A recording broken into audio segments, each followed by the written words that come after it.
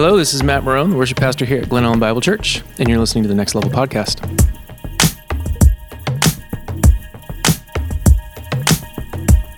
Today, we're going to answer listener questions from Sunday, November 7th, 2021. Hey everyone, I'm John Vandervelde. Hi there, I'm Simone Halpin. And I'm Kelly Brady. Thanks for tuning in to the Next Level podcast.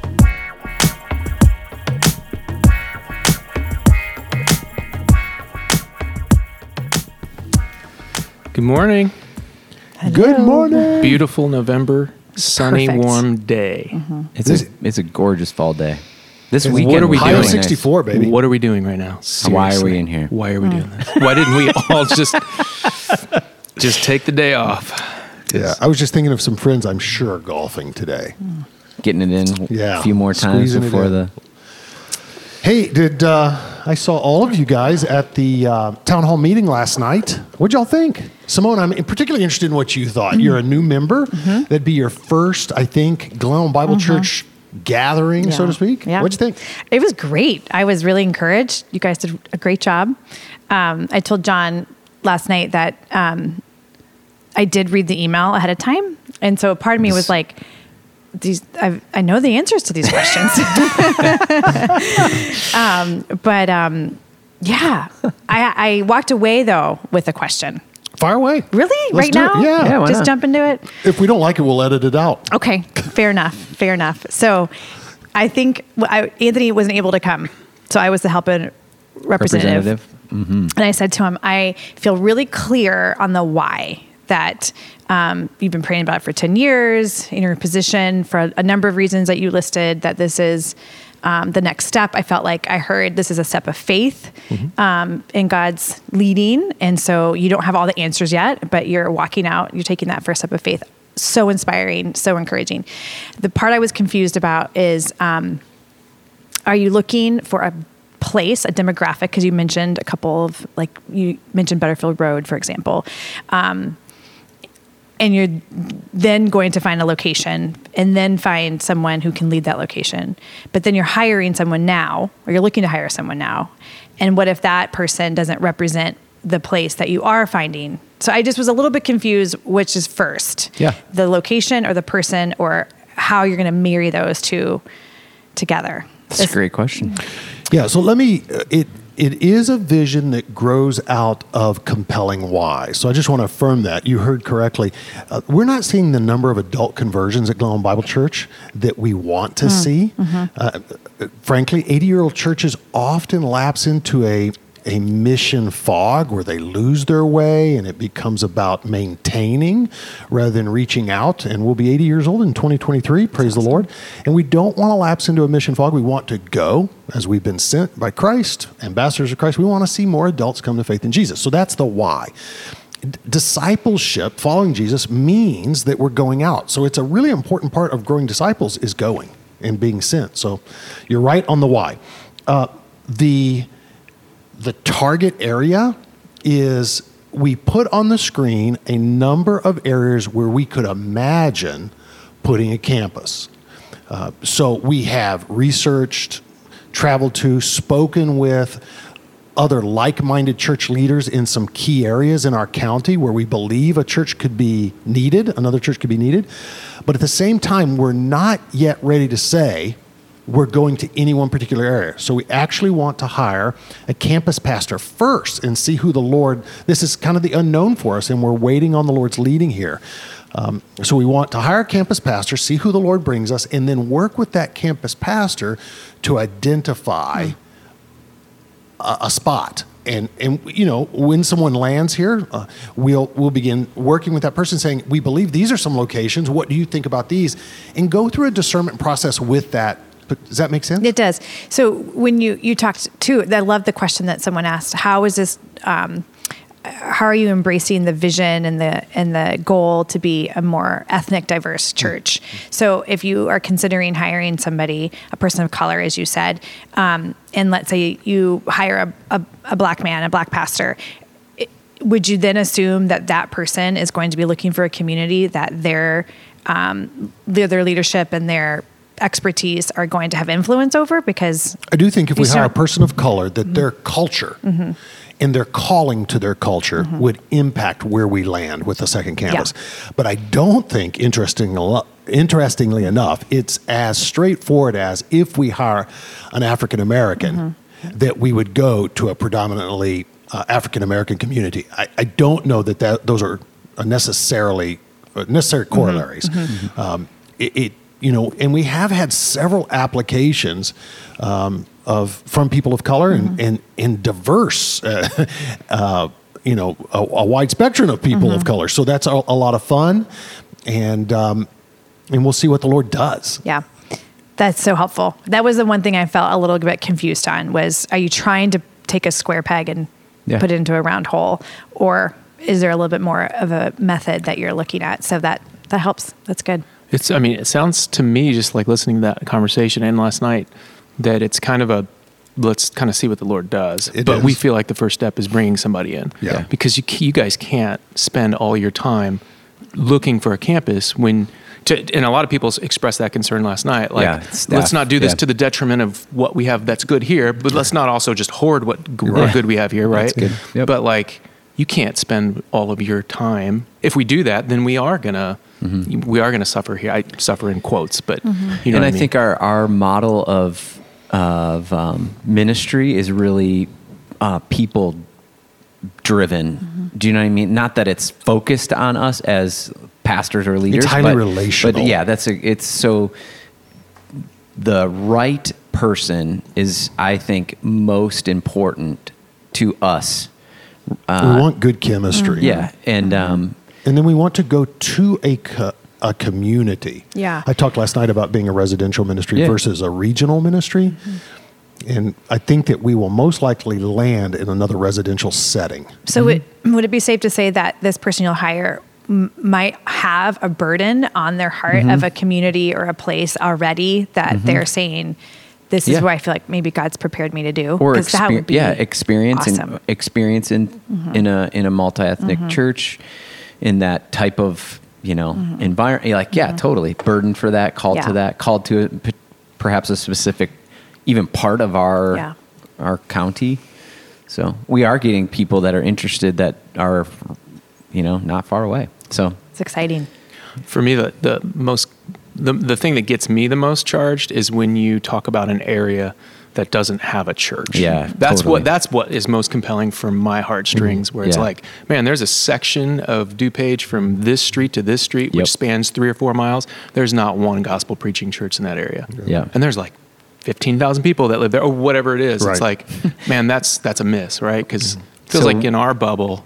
Yeah. Where we are, it feels like when you were just talking you about. hit a like-minded church. Well, right. But when you talk about adult conversions, as our church grows, our church is growing, but we're not seeing adult conversions. Yep. We're sort of swapping, right? Yep.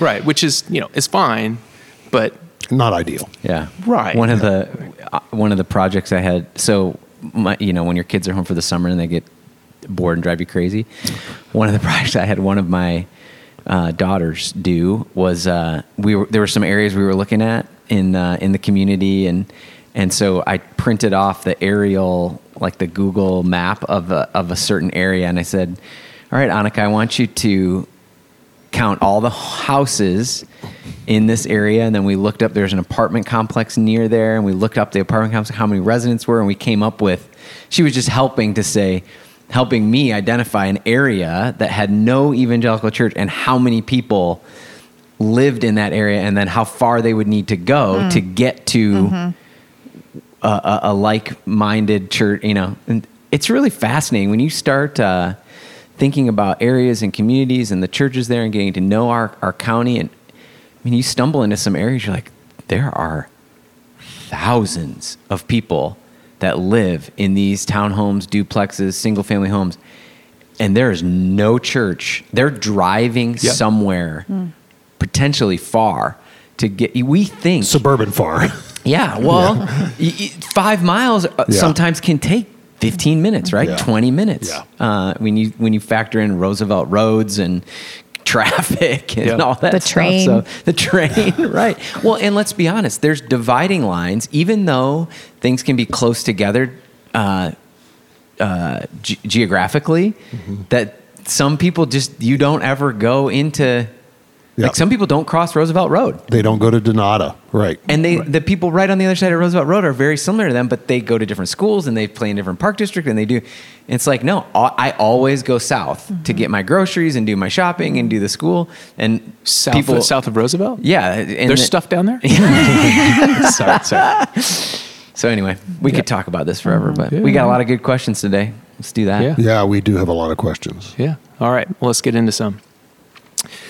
First one, a little heavy, but we'll get right into it. One of the primary areas we hear about God's wrath towards sin in our modern culture is related to LGBTQ issues, people protesting about gay marriage, etc. There are people that are affirming homosexuality, living that lifestyle, and saying it is not sinful. Are they clinging to sin, refusing to repent, and under God's wrath? So I want to tread lightly here. And I want to come off with a posture of patience without being permissive.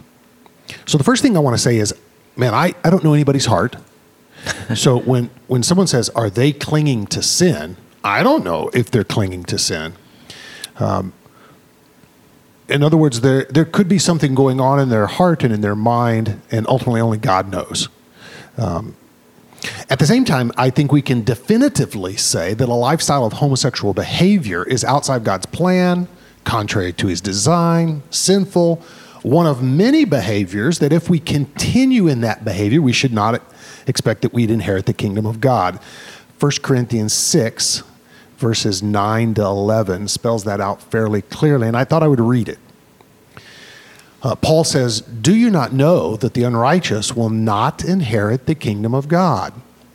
Do not be deceived. Neither the sexually immoral, nor idolaters, nor adulterers, nor men who practice homosexuality, nor thieves, nor the greedy, nor drunkards, nor revilers, nor swindlers will inherit the kingdom of God. And so we can say very clearly that that behavior is outside of God's design. There's another list in Romans chapter 1. It's a fairly, people are fairly familiar with it that are well-versed in the discussion about homosexuality. It's often referred to as what is described as a clobber text, where conservative Christians clobber those who are LGBTQ affirming with Scripture. So picture in your mind's eye a Bible banger, if you're familiar with those, where people feel beat up with the Word of God rather than loved in the ministry of God's Word. But Paul in Romans 1 gives a laundry list again of behaviors that saying that those who practice such things, he says, deserve to die. It's Romans 1, verse 32. And then he goes on, they don't only do them, but give approval to those who practice them. And the list includes things like envy, murder, strife, deceit, gossip, slander, the haughty, meaning the proud, the boastful, those who are disobedient to their parents. But it also includes those that behave in homosexual ways. So I think we can say without a doubt, those who continue in those practices will not inherit the kingdom of God. I might be overthinking the question asker, who they're lumping into. There are people that, but when I read it, I think of two types of people that this question asker is saying there are people that are just like, I can't imagine a God that would condemn all those people. Love is love, They basically they're not rooted in anything Christian, biblical, whatever. That's like one lump of people. But then there's another lump of people who are Christians and who would push back on the verses that you cited, saying like you're interpreting it wrong. Mm-hmm. They're Christians, they love God, but they are affirming for homosexual lifestyle. Yeah. How do they? So I don't know if this question asker is talking about people group 1 or people group 2. I'm not sure, but how do you respond to the second group? Those that are LGBTQ those affirming. that are Christian affirming, first of all, right? Like they believe Jesus is Savior. They, and then they read and interpret those texts a different way. Because this question asker could be asking about those folks as well. Mm-hmm. Yeah. Any number of. And let me clarify. Are they clinging to sin? Like, I think that's the key phrase in here, because that's what I use in my sermon. And that's what you use in your sermon. And I think, we have another question a little while down about the similar. It's not on the LGBTQ thing, but it's so what is clinging to sin? And then Kelly, you talked about having patience. And so it seems to me that the question is more about an endorsement. So whether you're non-Christian or Christian, but you're saying things like, this is okay, I'm affirming it, I'm living that lifestyle, and I'm saying it's not sinful. So at one level, the two groups are the same, right? Like, right. But there's this other piece that's saying that there's I'm following Jesus and his teachings, and I'm fully affirming. Right, and you could use this with anything. It doesn't have to be homosexuality. Totally. It could be anything where you have two different views of theology. Right. Where one would say that's sinful, one would say no, it's not. Right. And so how do you talk about clinging to sin if you actually don't think it's sinful? Mm-hmm. Mm-hmm. I guess that's more the question. Like, how do you talk about that? Yeah. So. I'm getting lost in it a little bit muddled in the question. So there is an ongoing debate within the Christian community, those who claim to be following Christ, about how to handle these texts that condemn homosexual behavior. And that for the last 1950 years, were understood not questioned. One way. Yeah, they were not questioned. So it's very recent that homosexual behavior was pulled out of these lists, these Pauline lists, and said, well, the way we would describe homosexuality is not what Paul has in mind. Mm-hmm. And so if you're well-read, and I'm fairly well-read on this topic, there are basically two sides to the argument. There's side A, very simply to be understood. The side A are those who are affirming of LGBTQ behavior. And then there's side B, which holds to the traditional Christian historic ethic. And so what they're doing in the side A world with these texts, they're saying things like, Paul had in mind relationships that are clearly anathema, pedophilia, which would be older men with younger boys, which was very common in the first century Roman world, senatorial relationships. So I think the word is pederasty. I'm drawing a blank right now, where it's an older relationship to a younger relationship. And so they would say that Paul has in mind here something that we consider and should be considered as anathema. That's what he's actually condemning. And then side B, those who have the historic, traditional Christian ethic would say, no, if Paul were actually condemning pederasty, pedophilia, there were Greek words to be used in the New Testament that are Greek words in the language that could be used to describe that behavior. And so there's a disagreement over the breadth of the meaning or the particular selection of Greek words going on. But so that's how they're handling the texts differently. And so there's a large movement in the Christian world, those claiming to follow Christ, that would say that Paul would affirm homosexual, lifelong monogamy, a man with another man in a commitment of marriage, so that they're faithful to one another, that Paul would not have condemned that. And I would go back to Jesus's teaching on marriage. So it's Matthew chapter 19.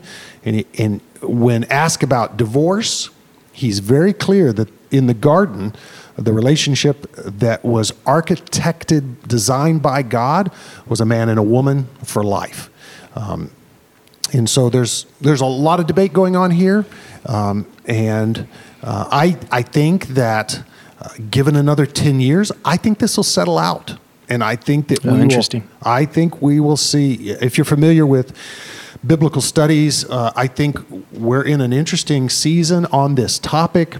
There's a phrase used among interpreters called the hermeneutical spiral. Mm-hmm.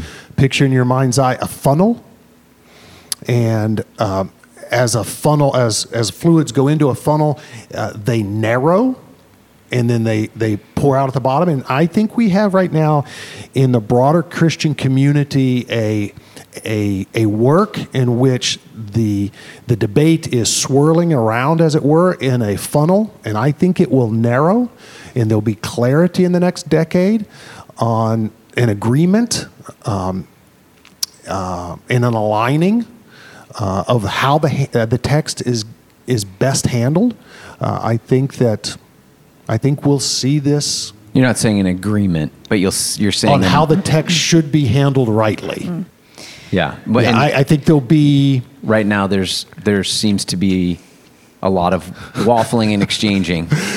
So go ahead and press me. No, because I don't want to have to make a. You're not saying that there won't be side A and side B in 10 years. I'm not saying that. I'm not there saying that. There still will be side A and side B, but side A will be more confirming what they believe. Yeah. Side B will be more confirming what they believe. Yeah, I think there'll be clarity on the divide. Yeah, I didn't mean to sidetrack the question. Yeah, you did. To the nature of the question. Right. Well, it's complicated. But I'm trying to figure out the clinging to sin as it relates to one viewing something as sin or not viewing something as sin. We could take the topic of divorce and remarriage, right? Like there's conservative theologians who think who think differently. So for the one they can't both be right. So for the one who's wrong, how do you talk about the conversation of, well, that person is clinging to sin when they clearly believe like, no, I'm interpreting it's important this right. I get what you're saying. It's important. Just because you don't believe it's sin doesn't mean it's not sin. And that's true. So I think that's not what you're saying, but right. I just want to make sure we don't get down that.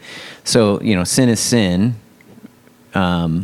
If you're clinging to it, justifying it, believing it, trying to make it not sin, I think you're in a dangerous position. I think that's what you introed with. Yeah. If you are living a sinful lifestyle, no matter what it is, the presenting issue here is homosexuality. You're endorsing it. You're trying to justify it. You're not believing it's sinful, and yet it is sin in God's eyes. You stand in jeopardy of not inheriting the kingdom of God. That's the clearest takeaway I think you're making here, Kelly, right? You mean you started it, and I would agree with you on that. Yeah. Where we need to be careful is making blanket statements, right, about individuals, the state of someone's individual heart, mind, eternal destiny. Yeah, correct. And so saying things like we condemn all those who are homosexual to hell is a dangerous statement, because you have to do some nuancing in that, and sexual sin is particularly unique. It's identified in these lists. It's pulled out, right? It has unique consequences, and so. And according to this list, like nobody's getting in. Yeah, exactly. Unless someone out there isn't greedy. Point. Yeah, exactly. Right. Like exactly. At the same time, we need to admit that the homosexual behavior in our day and age, it is the behavior du jour that's being debated. No one is arguing that gossip is okay. Right. And no one is arguing that murder is okay. And no one's arguing that stealing. So the other sins in these lists, no one is plucked them out and saying, hey, we need to be more affirming of gossips. Which was my point. If there's a uniqueness to this there's type of a cultural experience. uniqueness, and there is a biblical uniqueness to sexual sin. So something that I think has given me a bit of compassion for this particular conversation, as well as some clarity as to why it's so complicated, is that the people that I'm friends with who are gay don't look at this as a behavior. It's identity. It's an identity. Yep. And that does give some clarity again around how someone can be a believer, be a Christian, and identify as a gay person, because they're not looking at it as a sin like gossip. They're not saying I'm struggling with this. They're saying this is who I am. And for me, that helps, like I said, give me compassion to the issue as opposed to making it so black and white that it can come off as Christians are saying that all gay people are going to hell, because I don't think that's a biblical point of that's not what we're saying here in this conversation. But I think you addressed this too a little bit here in your notes, is that there is a difference between struggling with same-sex attraction and finding your identity in that versus there are people who have behaviors that are sinful, and homosexuality it's clearly in the list. So it is something that people can struggle with. So I think what I'm trying to say is that Christians can do a lot of harm to people. You think? Who are identifying in this group. And the other thing that makes me even more nervous about this conversation and getting it wrong is because there is so much access to, I might be gay or I might have an interest in the same sex. I'm thinking of our kids, the generation that we're raising, how accessible it is to find something or someone or a TikTok or a Instagram or whatever it is that affirms them and says, this is who you are. This is your identity. Now go live your truth. Yeah. And so balancing that with biblical truth is our job as parents in the church or whatever. But I think it feels like a very sensitive subject to where there are kids in our congregation that are here on Sundays who are struggling with this. Oh, yeah. And so to approach the conversation with compassion and thoughtfulness, which I feel like we're doing in this conversation. This is not I just don't want to get it wrong in terms of how we inspire people and teach people to consider what the Bible says about this behavior. But it's for some people, it's much deeper than a behavior. It's who they are. So I don't know. Do you have an answer for that? I was actually thinking the before you even brought it up, is the idea of clinging and identity are could be potentially closely linked, right? Like you've made your identity something that is different or something that is contrary to God's call, God's design. You aren't repenting from it. You're making it your identity. And it could be a number of those things. Yeah, sexuality and homosexuality tends to be one that we see that the most often, but there could be other things as well. But I think it's very dangerous to ever make our identity about anything we desire. Yeah. So and we need to be humble enough to realize that side A, Christians, those who are affirming LGBTQ lifestyles, they're very bright, they're well read, and they are entering into this identity discussion. They're saying, no, my identity is in Christ, and I was born gay. And so I do think we need to applaud the affirming community who are nuanced enough to say, no, I realize my identity is in Christ and I'm trusting in Christ alone. But then we need to, and here comes the point of departure. The point of departure for me is that I want to distinguish between homosexual behavior and homosexual desire. In other words, I don't think there's sin in temptation. So to say I have homosexual desire is much different than to say I'm behaving or practicing homosexual acts. Because I have a lot of sinful desires in my life. I'm talking very personally here. Like what? That I never act on. And then I have sinful desires that I do act on and that I need to repent of, forsake, not cling to. And that's an ongoing daily issue. So the church has a historic discussion about besetting sin. Maybe you've heard of that before. The besetting sin is that sin that gives you have a particular proclivity to. No one had to teach you about it. You feel easily drawn into it. I have my own besetting sins. I know the four of us well enough to know we all have our besetting sins. And so I realize that herein is the point of departure. I would say that if you're saying you were born gay, I don't have a problem with that after reading Ephesians chapter 2, that we were born sinners. I have sin in my life. No one had to teach me how to embrace. I'm drawn to it from birth. But I say no to them as best I can every day, and I'm not clinging to them. And so, we have, yes, not only do we have children who are wrestling with homosexual desire and what to do with it, how to respond to their desires. We have adults that identify as LGBTQ, and praise God for that. And they're doing their best to abstain from those desires. And I really think that's the call on the Christian life. So yeah, that's good. That's good. All right, let's go to the next one. Oh, one other thing. Let me jump in. Sorry, I'm reading my notes here, and I want us to be, as a church, super patient, realizing that this is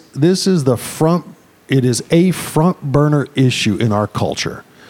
And I'm reminded of Jesus' words, a bruised reed he will not break. So we have congregants whom we're called to bear their burdens.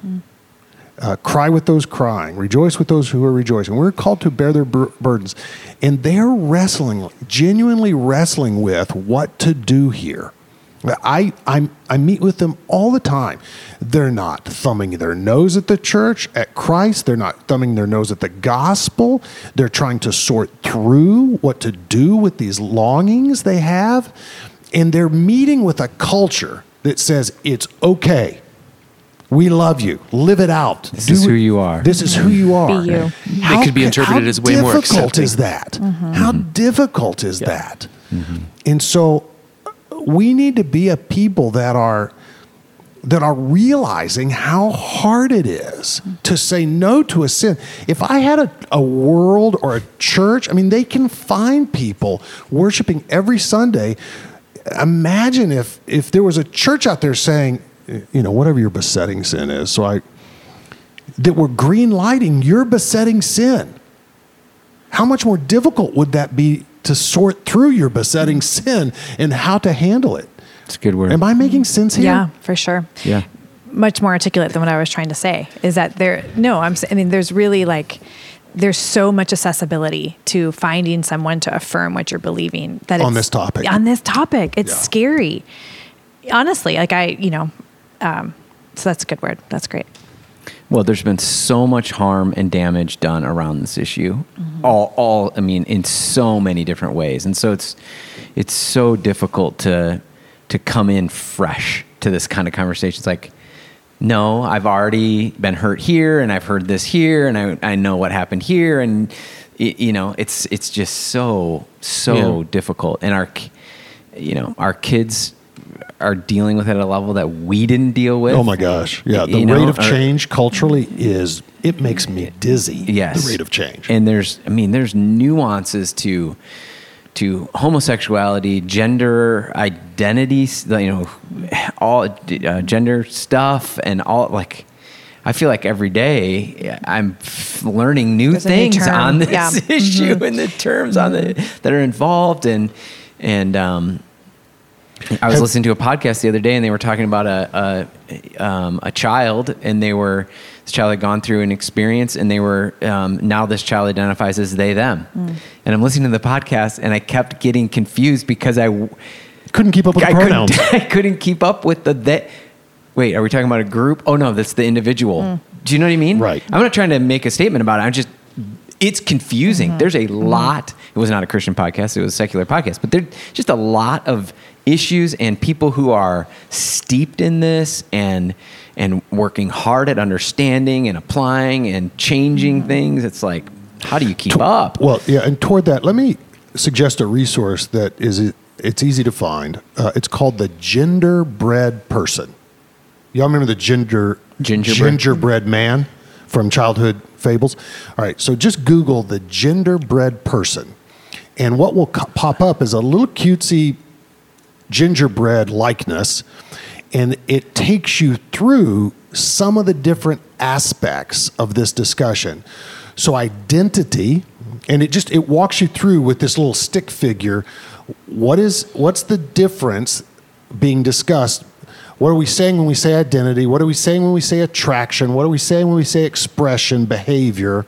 What are we saying when we say sexuality? And so there is a lot.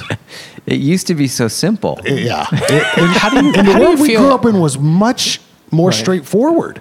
Well, and so that's what, when I say a bruised reed, Christ will not break, the burden on our youth to sort through who they are is so much more complex. And how they have to treat and One interact another. with those that and learn. Are processing through it. So that because you're not caring and loving and friends anymore if you don't say it all and understand it all completely. Yeah. Right? And I wanted to throw this question challenging out there for you all. Like, how, we're talking about something that we're pinpointing as sinful lifestyle, right? The behavior is sinful. Right. So out of that culture comes a lot of these things we're talking about right now, right? Redefining words. Yes, right. Out of that culture that we're, so what is our responsibility as Christians to understand all of those terms, accept them, use them, integrate them? Yeah. Like where is wrong and right? Where does it begin and end?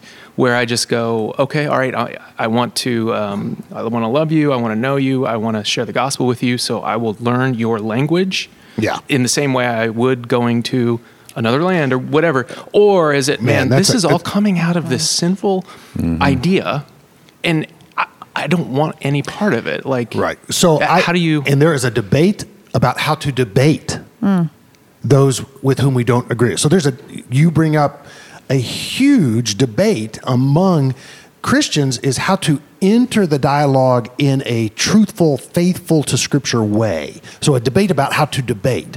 And so we don't have time or space here to settle that, but I do think there are some indications in Scripture that Paul, as much as he was able, entered into and adopted the language of non-believers in order to reach non-believers.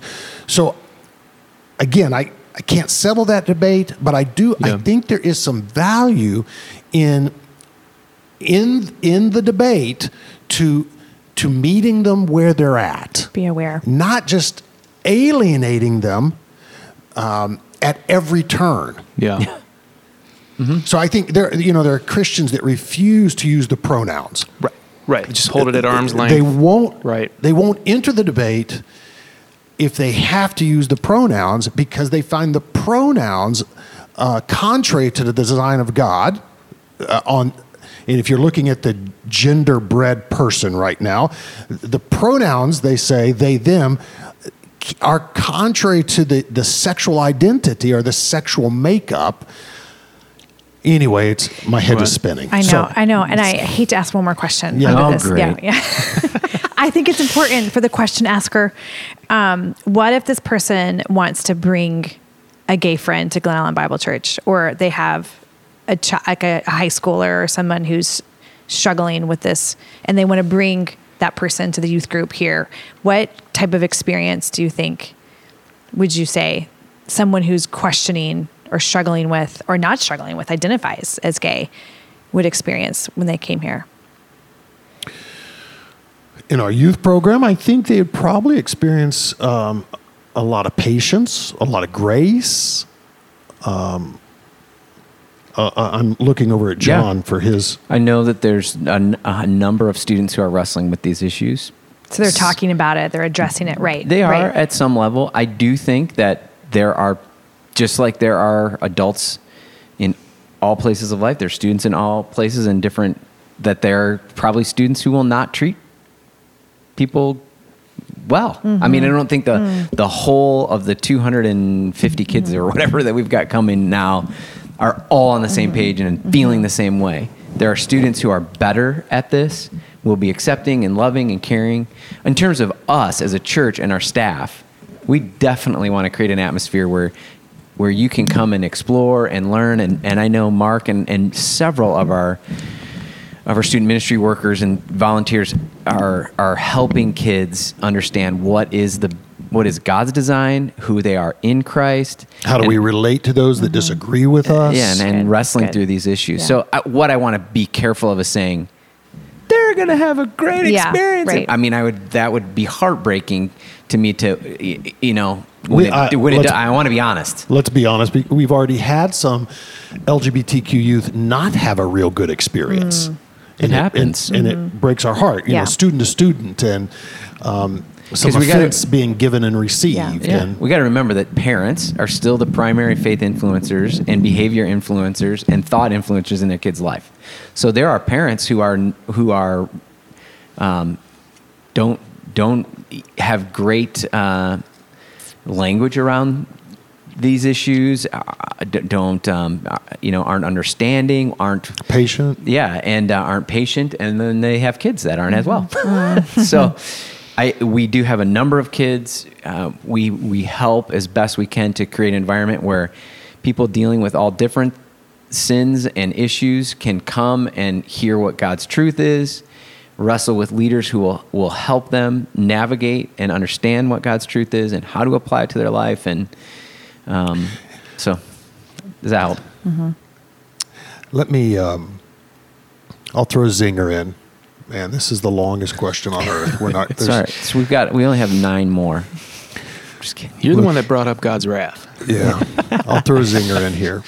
I think it would be easier for the LGBT community to follow the lead of heterosexual evangelicals if we had a better track record on morality. Oh, for sure. That's not even a zinger. No, I'm getting there. There's more. There's more. I'm getting there. You mean like, so if our leaders weren't sexually immoral? Yeah. That it would be a lot easier for the LGBT community to say, wow, they are a highly disciplined and joy-filled community. Would that were the report. So let's do the math. On the high side, the population of homosexuals in America is 6%. 6. That's the high side. That's a liberal estimate. That's amazing. That means 94% of America is heterosexual.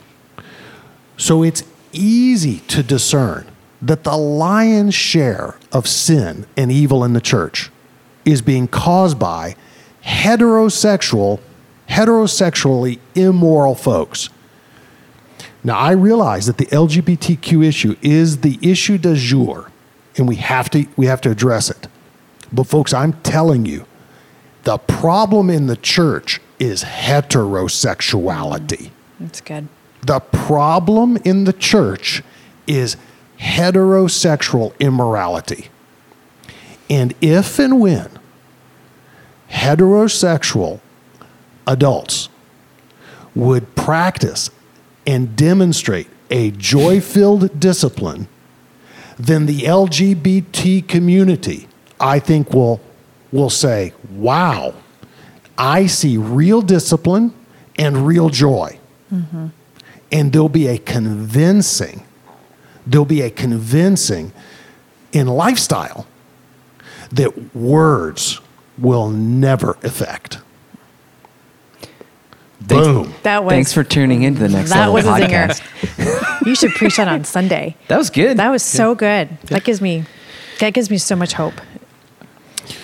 All right. Okay. So we're going to get through these Kelly, next few questions. You did good today. You got your good job. I was regretting that I brought up that and now I'm like, yes, that was good. Yeah, I'm exhausted. I'm glad we spent time on the question. Let's move to the next one. All right, here we go. Seems right to highlight the wrath of God as addressed in Exodus and elsewhere. That said, it seems many people associate wrath with God the Father and associate Christ the Son with forgiveness. Isn't it true that Jesus fully reflects the character of the Father? Jesus himself declares their characters are identical. So we can handle this quickly. Yes, Jesus identifies himself with the Father. It's a 1-for-1. Jesus says, if you've seen me, you've seen my dad. So yes, the Father God and God the Son are one. When he says, I am the way and the truth, what he's saying is there's nothing in my behavior or person inconsistent with the character and person of God the Father, which is a beautiful reality as we consider that Jesus gave his life in love for us, absorbing the wrath of God. It's a beautiful reality. In the interest of time, anything else to say on this? You got it. All right. All right.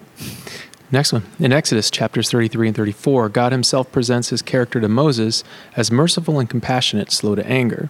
Is it fair to say that God's character is primarily merciful and loving, and that his wrath is not his primary nature, but a necessary product of his love?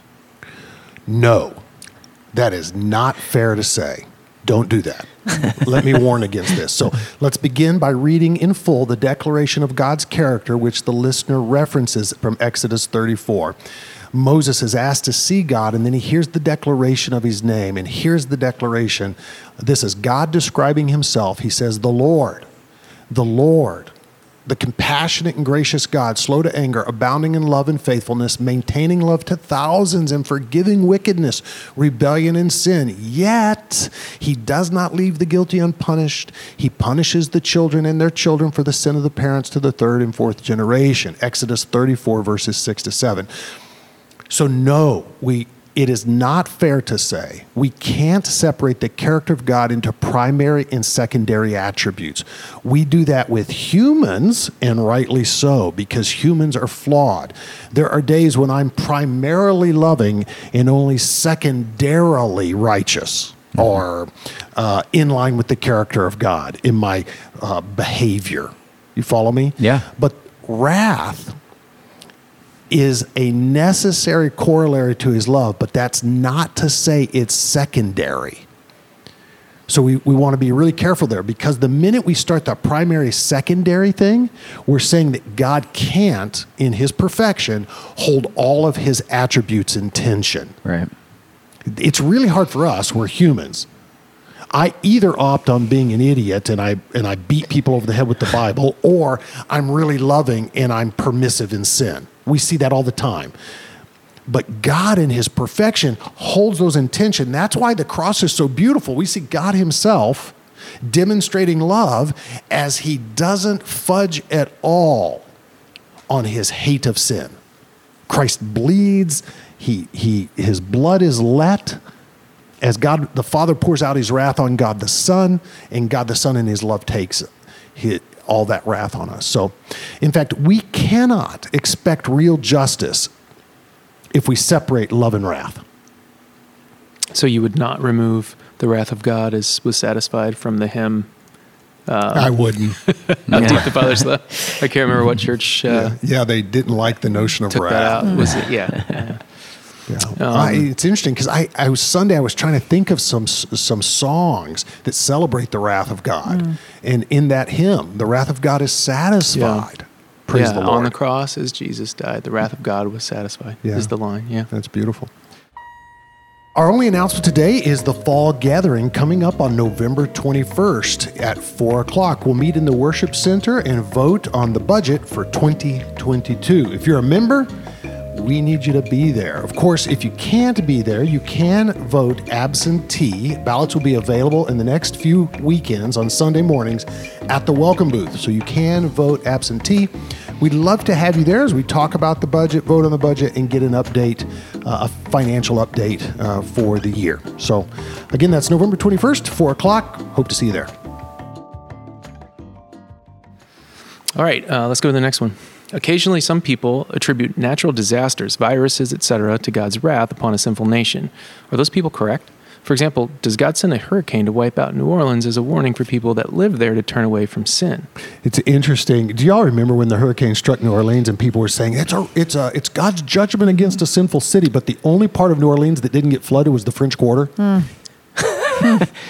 Which is a hellhole of wicked behavior. Yeah. The French Quarter, I was there this summer and could not believe what goes on there. So it is not a pretty place. So God has certainly sent natural disasters upon nations. That is that's the Exodus plagues. It's God dropping these natural disaster bombs on the Egyptians. And we also know that plagues are coming. Natural disasters, so to speak, are coming at the end of time, according to the book of Revelation. The seals, the trumpets, the bowls, they're just full of God moving creation against humanity to express wrath. So God's wrath has and will take the form of nature unleashing hell. So, however, I would be cautious about saying that a particular natural disaster is a result of the hand of God and an outpouring of his wrath. We just don't know the mind of God in that respect. What we do know is that when we experience hardship, we're to receive them as discipline from God and let them soften our hearts. So when we see the hurricane, our hearts are to break for those that are suffering, and then our hearts are to be softened, saying, oh, we need God, and we need to go bear the burdens of those and help those who are being who are suffering under this natural disaster. But how common is it when people see natural disasters, they get hard in their heart and they grow resentful. How could God do this to me? Mm-hmm. So I know that the result, whether or not God is sending a particular natural disaster, I know the result, God's longing for us that we be soft-hearted, it would bring us to repentance, and we'd grow in our dependence on him. That's good. We're moving too fast, so I'm shutting down all conversation. Well, I was going to, sorry. It's Kelly Brady podcast. Thanks for tuning in. I was going to say, do you want to go mix it too? How will we know if, when, are there any that you can think of historically that are, but outside the biblical narrative? No, I wouldn't do it outside the biblical narrative. That's what you're pressing me on. Yeah. I was wondering when you were going to finish asking that question. I was like, spit it out. She's over there ordering shoes. Zing. Just kidding. I was tracking with you. Are there any how will we know if something is a natural disaster or something caused by God to discipline, punish us? I don't know the answer to that question. I don't know that we'll know. I think we know how we're to respond. We're to endure hardship as if it's discipline from God, Hebrews chapter 12. So we know how we're to respond. And I'm okay if we debate over. Yeah, sure. But man, But we always respond the same. So we respond pastorally. It's pastoral theology. When they come in and they say, is God smiting me? Gosh, I don't know, but I know how you're to respond. Is that fast enough for you, Simone? That was great. Thank you. Is it a wrong posture just to be like, what's the good of talking about if it is or if it isn't? I do think we need to be careful. I mean, Pat Robertson built a whole career on television around calling out this disaster and that disaster is, right. Like, and I think it sells advertising. And if we're not careful, it becomes about us gaining audience. That's what I've really wanted to avoid in this Revelation series is saying, do y'all remember when the AIDS epidemic was God's wrath against gay people? Yeah. Does that mean that the treatments, the medical treatments for AIDS are now contravening God's desire for people with AIDS to suffer? And should doctors not work on treatments? Are y'all following me there? Oh yeah, totally. Yeah. Well, 9/11 was one of the most recent ones. Was that this was this was punishment for our behavior and punishing us as a nation. And I remember there was the cloud of smoke that was around the towers, and then you could see Satan's face in it. And that was like this. I'm like, what are we doing? I just always shut down when it comes up because in my mind, I go to 2 paragraphs later where I'm like, this doesn't end in a conclusion. That's where we're going to be like, oh yeah. And good. So can we just, I don't know, is there a number I can call to donate some money? And I'm going to pray. Right. And I'm going to feel horrible for what people are going through, that people's lives are lost. Like what good does it do to sit and speculate if it's, I don't know. Yep.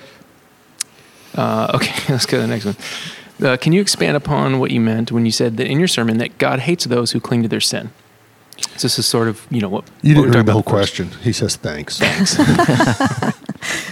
Did that stick out to y'all? Yes. All right. So We often fondly draw a distinction between God hating the sin and loving the sinner. And I think that that's a valuable distinction to draw up to a point. I think it is entirely accurate to say that God hates sin and loves the sinner, as he sent his one and only Son to give his life as a ransom for sinners. He most certainly loves us, and we see in the cross of Christ, the crucifixion of Christ, his hate for sin as Jesus suffered. So while it's absolutely appropriate to say that God hates the sin and loves the sinner, we need to be careful about drawing too fine a distinction between sin and sinners. Sin does not exist apart from sinners. In other words, to draw too fine a distinction between sin and sinners is to draw a distinction without a difference. And more importantly, it is to draw a distinction that God doesn't draw. So in Psalm 5, verse 5, you hate all who do wrong. It's a psalmist singing a lyric about the character of God and his disposition towards those who do wrong. Psalm 11:5, the wicked, those who love violence, he hates with a passion. So now we have God not only hating sin, but with a passion hating those who do violence. Here's what this means. In the end, God does not simply consign sin to hell. It's not simply sin that's sent to hell. Yeah. God consigns sinners to hell. God consigns those who cling to their sin rather than to the Son to hell. And the affirmation of Scripture is to draw near to God, and he'll draw near to you. In other words, if you want to be loved by God more than love your sin, then confess and forsake your sin and enjoy the affection of God. So it's true, God hates sin and loves the sinner, but be careful that the conclusion you draw is not ultimately that he loves those who cling to their sin rather than to the Savior. That's a good word. Mm-hmm. All right. We're going to shift gears and go into a question about the new church campus. My question is about the decision-making process around the new church campus. When the elder board moved from dreaming of the possibility of a satellite church to beginning to make a plan, why didn't you all share this with the church family? We would have loved to pray and fast with you on this and hear from God together. Now it feels like the whole process was a guarded, secret-only revealed when interviewing for staff has begun and a budget needs to be passed. Well, I would say it's not too late to pray and fast. Please pray and fast. I mean, we need lots of prayer and fasting. And bear in mind, the entire elder board and the staff believe that this is the next step for our congregation. So join with us in the effort of praying and fasting as we search for a campus pastor and identify a campus location. So we certainly want your prayer and fasting. Yeah. Yeah, I think I hate that person would feel that there's some kind of guarded, secret or something that's going on. Man, that's just not our posture around here at all. Someone's always going to be surprised. A group of, maybe even the majority are going to be surprised at one level. Oh, I didn't know that's what we were doing. Man, it's really, really, really difficult to. I think I hear you saying that they're surprised doesn't mean it was a secret being kept. Right. Exactly. Yeah. That's a good way to say it. I think we don't do secrets and all those sorts of things. At the same time, it's very difficult to cultivate a vision of a church of nearly 1,000 people. So as a collective effort. So there's some that would feel really great about us going public in a room and saying, we feel like God has just laid this on our hearts and we don't know what it means. Join us as a church. Let's pray together. Let's fast together and see how this thing moves to the next phase. And there are people in the room who would be terrified at that experience. Wait a second. Are you looking for all of us to give our input into this? That's what we have elders and we and staff and we trust that this has gone on and on for years, and you've brought the right people in, and you've brought in some of the congregation through different ways, and it can be a really difficult process to like, how do you cultivate vision in the church family most effectively? And there's times when some are really on board and others are not. And we felt like, I think, I don't want to speak for the elders because I'm not one, but I think, the elders felt that we are far enough along, but yet not too far. And that it is a great time we're taking our next step, and we want to unveil what that step's going to be, how we plan to do that. And yet there's a lot that we're still moving in faith and asking the congregation to come alongside and pray and be a part. And yeah. I mean, we haven't talked about it every Sunday. Kelly, you've talked about it at membership meetings quite a bit, and it's not something that we have ever shied away from, to my knowledge, right? But I think one of the things that does make it a unique situation for other churches that have started, that have gone multi-site, is a lot of times they have to have capital. They do a capital campaign, so there's this big, huge involvement of an on-ramp all the way to completion, and so people feel like maybe, but in our case, praise God, we didn't need that, right? Like. Yeah. And so I could see why, if maybe someone knows someone who has that experience or has had that experience, maybe it didn't feel as inclusive of a. Yeah, I could see that, I guess. I was just going to add what I thought did not happen yesterday in all the communication, the email and the video, and then affirmed again last night. I am not getting the impression that you all are feeling like this is the next thing that we want to do, so we're asking God to bless it. And would you all join us in that? I'm hearing consistently that you all are feeling this is where God has called us, and we don't have all the details lined out yet, but we are taking that step of faith. And I really noticed that distinction last night and thought, this is why we go to church. Like, we want to see disciples be made. We want to see the gospel the message of the gospel replicated as many places as possible, so more and more people come to know Jesus. And it feels like, well, you can't grow in this facility. We're a landlocked, as you had said. So I felt really affirmed hearing that. And so I can identify a little bit what this person is saying. Like, this is total news to me. I've only been here a couple of years, so it's not total. I mean, that's fine. Everything's news to me. But I just want to affirm you all and what I heard last night. This is not something you're just hoping God blesses. And, you really are feeling this is the next step. And there's a difference in that. Mm-hmm. That's good. I want to point out, and it didn't occur to me last night to say this, but the budget portion of this, $200,000 next year, makes up less than 10% of the overall budget, which is not to say it's small. We need $200,000.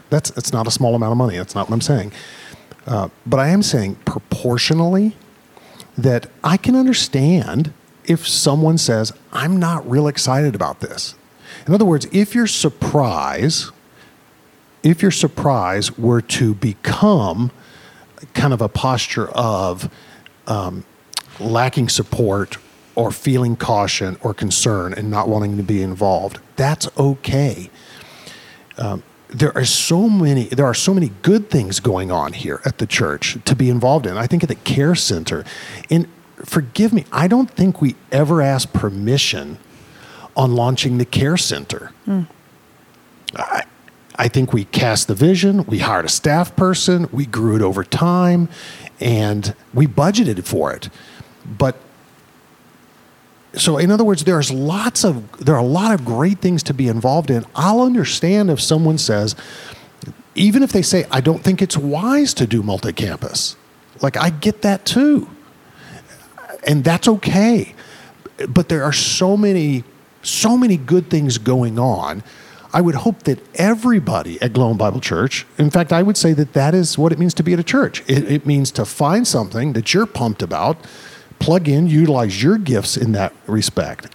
The notion that 1,000-person church that all 1,000 people would be excited about everything going on in the church is not realistic. I'll be really honest with you. There are things that we do at the church, decisions we make, I'm not excited about. But it's not about me. I don't get to do or say everything I want at the church. And not everything is done the way or said the way I want it to be. we have 1,000 individuals here. And so I defer. Well, I probably defer to others more than anybody else at the church because of my position.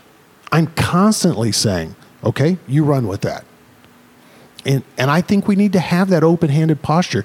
And I'll close with this. Remember, every elder is on board with this, and the staff are excited about it, which isn't to say we have every question answered. I think staff and elders are also saying, while excited about it, I don't know exactly how this is going to play out. But I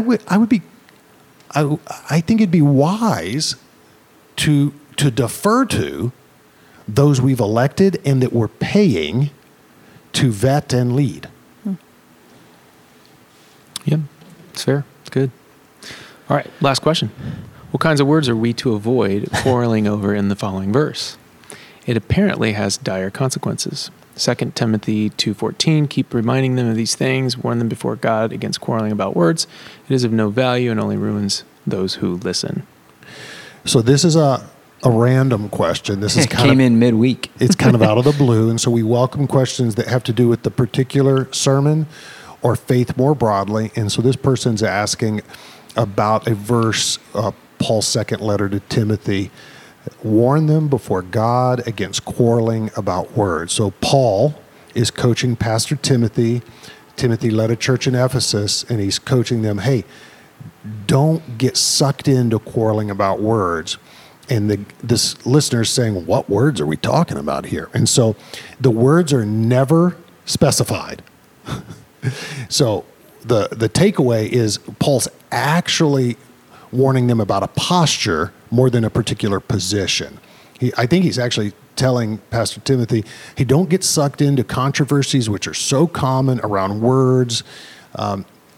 Don't quarrel about them. Don't get sucked in. The real warning has much to do about how to handle disagreements in the church and how Timothy's posture should be about disagreements. And then Paul, in this very same chapter, it condemns Hymenaeus and Philetus, who depart from the truth, and they have a particular doctrinal position saying that the resurrection had already taken place. So what he's saying is, hey, Pastor Timothy here, you should avoid quarreling, getting sucked into quarrels that don't advance the gospel, and your church should submit to you in a way, to those who are appointed to lead and care for souls in a way that protect them from what Hymenaeus and I forget the guy's name, I think Philetus or something like that, they have departed from the truth. Don't be like them. And so follow your leaders closely. Don't get sucked into quarrels. That's the posture here. In other words, cling to the teaching that was handed down to you. And in the same passage, he says, rightly handling the word of God. And gosh knows there's a lot of debate in our modern culture that is not producing godliness, that we're not striking a posture that's honoring to one another as we debate. And he's not condemning all debate. He's condemning quarrels, and quarrels are really common in the church. It's good. I love that somebody is reading God's word and wrestling with it and texting a question. Yeah. But I'd welcome more of that. Yeah, it's cool. All right. Everybody take a deep breath. We're done. That's all the questions we have for you today. But if you have any further questions, comments, or concerns, don't hesitate. Text the Next Level Podcast 630-474-6164. Our podcast is dedicated to answering listener questions on two levels, answering specific questions about last Sunday's sermon, and also general questions regarding broader topics within the Christian faith. We love God and believe that Scripture is a primary means for us getting to know Him. And our hope is that this podcast extends the learning opportunity for all who want to know God better, strengthening not only your faith, but my faith and our faith together. Thanks for joining us, listeners. Thanks for tuning in on The Next Level.